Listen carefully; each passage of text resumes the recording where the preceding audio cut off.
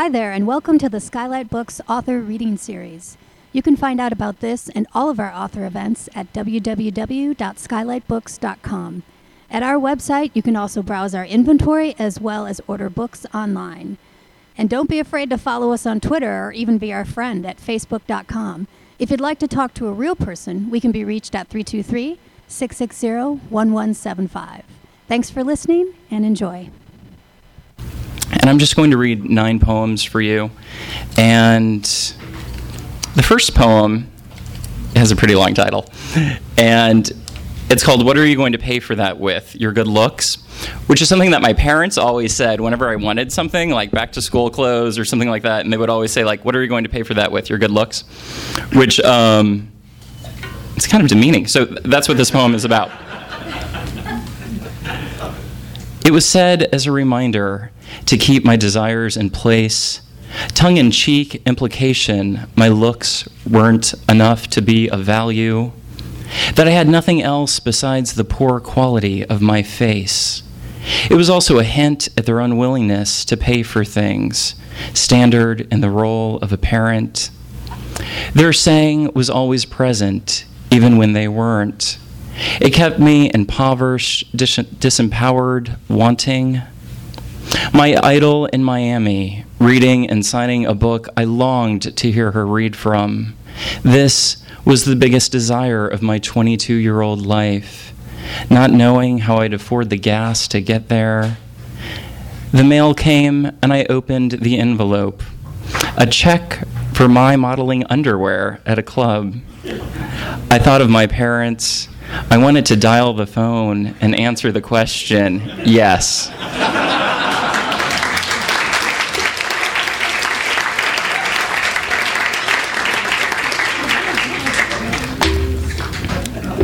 So I modeled underwear in a club once. All right. These are the things I'm disclosing. This next poem is called December 4th, which is an anniversary poem. Marked on my calendar, celebrated every year. A festivity those not close to me don't understand or think of as an oddity. A boasting and bragging of a sexual adventure. It is the anniversary of when I first had sex. 16 and in my mother's car, an older guy with deep red lips, my accomplice, who swallowed, and in that moment I felt accepted. I note the day because it is the closest thing to a gay conception date. There is no other marker or identifier. Sing Liberace in concert, my first wet dream. It was in that moment my life changed. A world opened up to me, and I never thought of going back. I only thought of more. More times, more experiences, more men, and I got it all.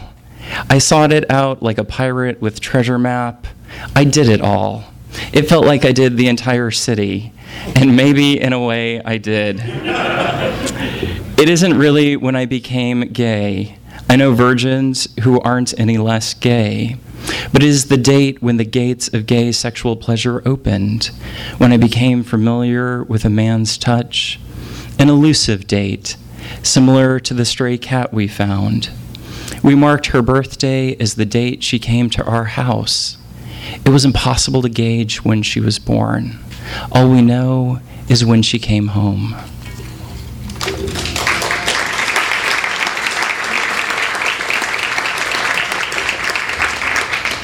Thanks. And this next poem I wrote after I discovered a website. I'm going to move this podium up. Can I? No, I can't. I discovered a website called ussearch.com. And what it is, it's a website where it displays information about every address that you've lived at. And on mine, it listed my parents' names and their birth dates and where my parents lived, which is really kind of creepy. And so I opted out, and I had to fill out all this form. But while I was on that site, I thought I could look up my ex, the guy the poem, the December 4th, was just about, because I didn't know what happened to him. So it's internet stalking on a whole new level, this website. And so that's what this poem is about. It's a homonym. So the title of the poem is Project or Project. I'm going to build you piece by piece. I'll assemble your life, gather the addresses, make a map, track your employers, make a timeline. I'll construct a picture of what you've been doing since we last spoke, graph the ups and downs of your relationships, but most of all, I'll be erecting a composite of the life I haven't been kept abreast of, wondering if I was ever missed.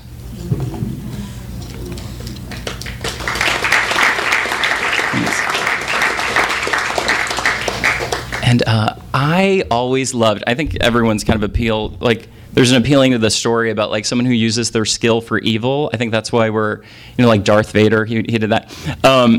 So it was kind of like a narrative I always liked. And this is the closest thing to a personal narrative I have about that. It's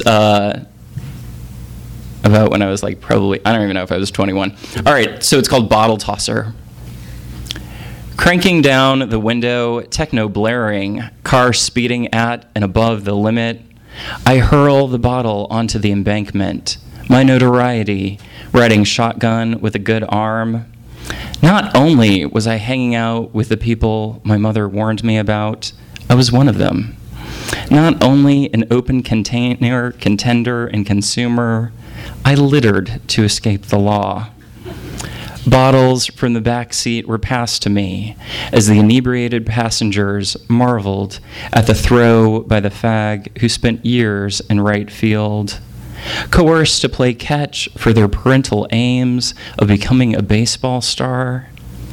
Caps, cleats, and cups were to make me what they wanted, not what they feared.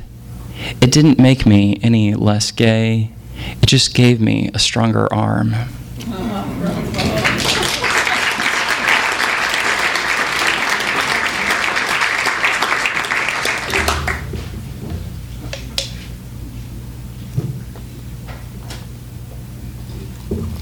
And there are several poems in this book that deal with HIV, and I believe that as people living now, it's something that we've inherited.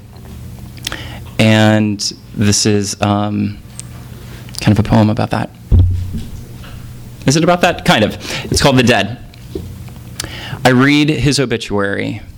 Not only will he never breathe, eat, or sleep, he will never fuck. I remember the hot tub, his wandering hands, and I feel honored to have shared that with him. I've shared sex with so many who are now dead.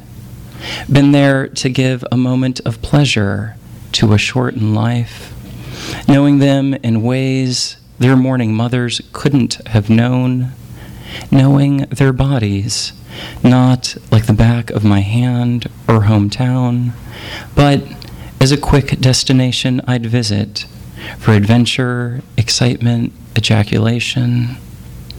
I knew their bodies when they had pulses, when their heartbeats quickened and their chests heaved with the intensity of orgasm. To desire them now feels odd, as the very vessel I lusted for decomposes. And when one of our sexual scenes flashes through my mind during masturbation, I appease my guilt, remind myself that this is a way I knew them, an ex-lover's way of honoring the dead and honoring the places I touched that cannot be touched again.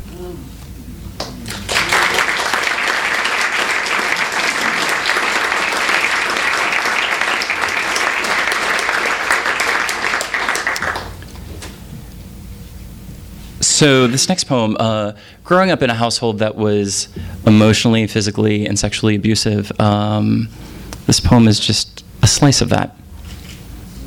It's called After the Ball Game. I'm on the toilet, pants around my ankles. My mother knocks, opens the door, lets herself into the bathroom. After a baseball game, I was forced to play. I should have locked the door. I'm naked, exposed, vulnerable. I am captive. She sits on the edge of the bathtub and talks to me about how much I embarrass her, my light voice, my limp wrists, my lack of baseball ability. You know, if you keep acting like a girl, maybe we should start putting you in dresses. I cannot think of ways to leave this situation. My pants and underwear rest on my cleats, my ass dirty, my torso naked. You seem to want to be a girl. Maybe we could go to the doctor and he can make you a girl.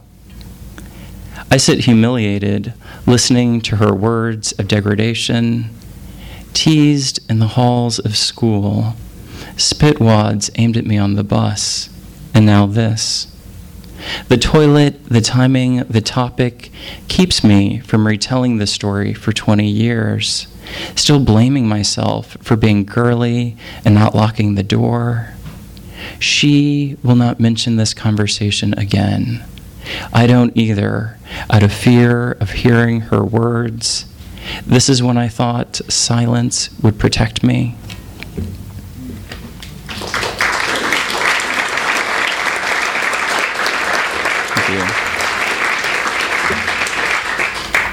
And I just have 3 more poems.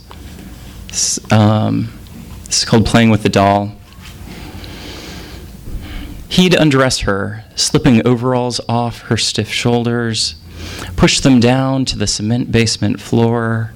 Her 4-foot plastic body stood as if she were a frigid woman, not wanting to be touched, stone still in fear. He'd throw the naked doll down face first, press his thick body against the jaundiced glow of her synthetic skin. He writhed on top of her, a young boy of 9, grinding his hips into the part of her legs where if she were flesh, there would be a hole. I sat in the corner and watched as the real humped the unreal. I let it all happen out of relief that I was not her, that my clothes were still on, that his body was not pressed against me. When it was me, I was as motionless as she, as silent as she. While he ground into her plastic body, I wondered who did he like more. This is when I thought touch was love. This is when I thought what he did was a sign of love. His rifling and raping of the doll did not elicit fear or desire, just wonder at how all of this felt to him. I wondered about the overweight boy with harsh, cold hands who would touch me, hold me down, find a replacement for me in this doll. He finished and we went upstairs. Later, my mother would find her, matted blonde hair, naked, face first on the ground, a violated synthetic woman. She would ask, in my youthful honesty, I would tell her, it was him. It was the neighbor who fraudaged and fucked the oversized Patty Play pal. You're such a liar. Don't blame it on anyone else. You're sick, Stephen. It didn't really bother me to not be believed. Like my father's fist, my mother's backhand, my neighbor's weight on me was commonplace, and I was the stone-faced doll that took it.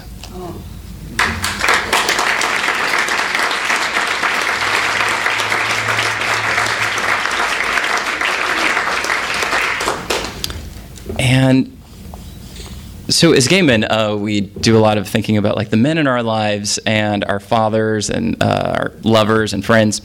And this poem, I have several poems in the book about my grandfather, who's a special person in my life. So this poem's about him. It's called 100%.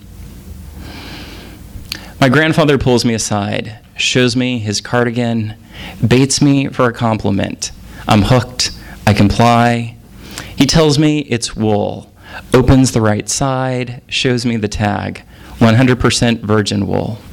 He brings out his charming smile. You know how hard it is to find a virgin these days. I laugh at his joke, and I keep laughing as a reward to him, because I like that he has shared this with me.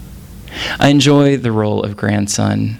He's the only man who can take me there. I fear my other relationships with men could end what we have together. A man whose 78-year-old body carries him through his weekly routine, 3 games of golf, 2 games of bocce ball, and dancing on a ballroom floor. His comment only to me. His humor was not lost on his 20-year-old gay grandson. He must know. I've never said it. I've never not said it. The joke, universal. Is that why he told it? He told me of times in the Army, his valued possession a photo of the green-eyed blonde beauty with thin lips, who would become his wife, the mother of his children, my grandmother. He told me that when he was 13, he learned why women were to be respected. He saw a mare giving birth, stood there for hours as blood, embryonic fluid, and water poured out of her. Finally, a foal. And my grandfather was never the same. Steve Areno, after that, I never talked back to my mom. I always held the door for the ladies. I vowed to be a good husband. You see, I realized that women create miracles. His life has been centered around women. This is something we do not have in common. We laughed over virgins, but thought of different ones. My grandfather, a man who pats my head, rubs my back, kisses my cheek, tells me he loves me, and hopefully isn't ashamed that other men do the same.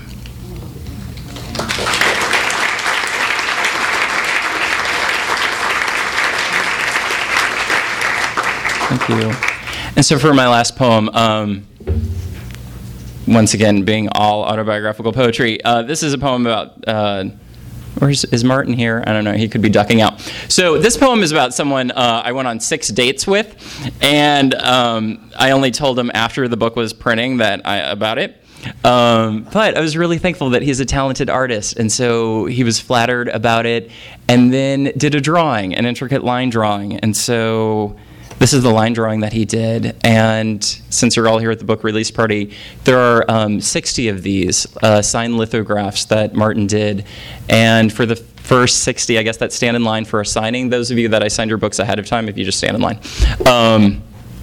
we're giving these out for this first 60 books. All right, so this is the last poem. It's called Sixth Date. It's so funny to read a poem about someone in the room. All right. We sat on his couch facing each other, backs against armrests, feet intertwined. He told me he wanted to teach me Spanish pronunciations, asked me to repeat after him. I attempted to mimic his words, like a parrot to its owner, struggling with the rolling R's. The foreign words spilled clumsily from my mouth. He suggested he name off animals, and I was to guess which one. He changed the lesson plan. My feathers ruffled as I assumed it was because I wasn't good. He gave words for cows, penguins, dogs, and doves. I was surprisingly good at assessing and assuming translations, but those weren't the words I wanted to know from him. I wanted to ask about trust, attraction, the meaning of our touching feet, and most of all, I wanted to know our future.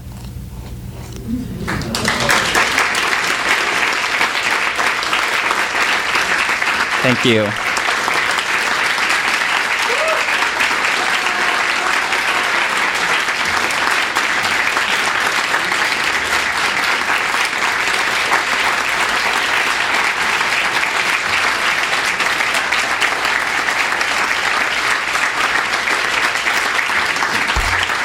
Thank you. All of you have really good taste in poetry. Do we have any questions for Stephen? Yeah. Hey. Who was your idol that you wanted to go see that you weren't sure you had the gas money for? Oh, it was Sapphire. When I was 22 years old, I was crazy about Sapphire, who now is kind of in the spotlight even more than ever with the movie Precious, which is based on her book Push. But I was 22 years old, and there wasn't anyone more in the world I wanted to see So. Can you say something about your process of writing poetry? My process is different for, well, it varies.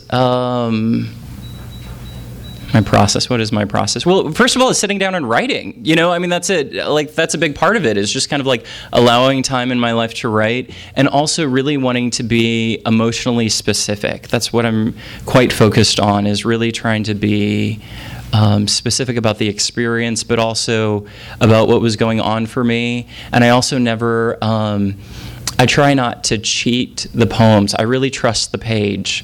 And some of the things in the book are things I don't normally talk about with friends, but I trust the page. And so I feel like that's where the story could be told. And there's one poem in the book called My Mother Tells Me She Wants Pajamas, Preferably Flannel, which I initially took out. It was only when going over the proof of the book I realized it wasn't there, and I remembered, oh yeah, I chickened out and totally asked them to take it out. But I felt like that feels a little cheap to me, to not tell you the full story. And so I guess part of my process is trying to be as honest as possible about what's happened and what's gone on and what I've inherited, and just the culture that I'm a part of. Did any of your poems start out as 6-minute poems? That is coming from one of my students. I teach the My Life is Poetry class, and she asked if any of my poems came from 6-minute exercises. One of my idols is Sharon Olds, and I signed up, and I was selected to be a part of a small, intimate writing group of hers, not really knowing. I thought she would just be there and like talk about poetry. And the assignment was that she gave us 45 minutes to write a poem, and then we had to come back into the room and read it in front of everyone, including my idol. So I was sweating a lot, but actually one of the poems, what did I read? No, none of the poems I read you. But one of the poems in the book, The Dead. No, that was it. The Dead I actually wrote in 45 minutes. And it was just feeling that pressure and that performance anxiety, that I had to read something in 45 minutes. I had to come up with something. So, time writing exercises work. It didn't allow me the luxury of time of doubting myself. So, yeah. See, are your parents living? Yeah, my parents are living. And For now. Yeah, exactly. Until they get the book. So that's that'll be interesting. But part of it though is, so the poem I took out was about my mother having affairs, and which is so funny, like all the things like I disclosed in this book, and then my mother having affairs, like I felt like I was going to keep that secret from her and my dad or something. But I feel like I was a part of this experience, and you know what? Like, these are my stories, and it's not necessarily my job to hold on to other people's secrets. And these things that happened are really, they were things that happened to me, kind of a lot of things that were not asked for. And so I don't really feel like it's my job to be secret about it. And I know that that's what our society tells us. I mean, there's this huge thing about, I come from a Italian-French family, like this whole thing about like going against the family and not talking about family secrets and airing dirty laundry. But I don't know what that serves or who that serves. I have no clue. I think silence protects the predators. I don't, and I don't want to be a part of that. So that's part of being really honest in my writing. So your mom will read the thing about the toilet, and that'll be the first time that she has that experience of what? Yeah, so the question, can all of you hear the question? So the question was, so my mom will read the poem about her approaching me while I was on the toilet. What will she think of it? She knows it happened. She was there. I mean, that's part of it too, and I don't need to emotionally take care of her. I wasn't emotionally taken care of. So there's really that thing of, wow. Though it might be kind of brutal for her to hear, it was brutal for me to be a part of that experience. Wow. So that's kind of my take. I mean, it's also, will they be in a store looking in the poetry section? Will they Google me? I don't know. Will I be sending them the book? No. So yeah, that's... Norman Mailer said, if you have a writer in your family, you're basically screwed. Any other questions? Going? Well done.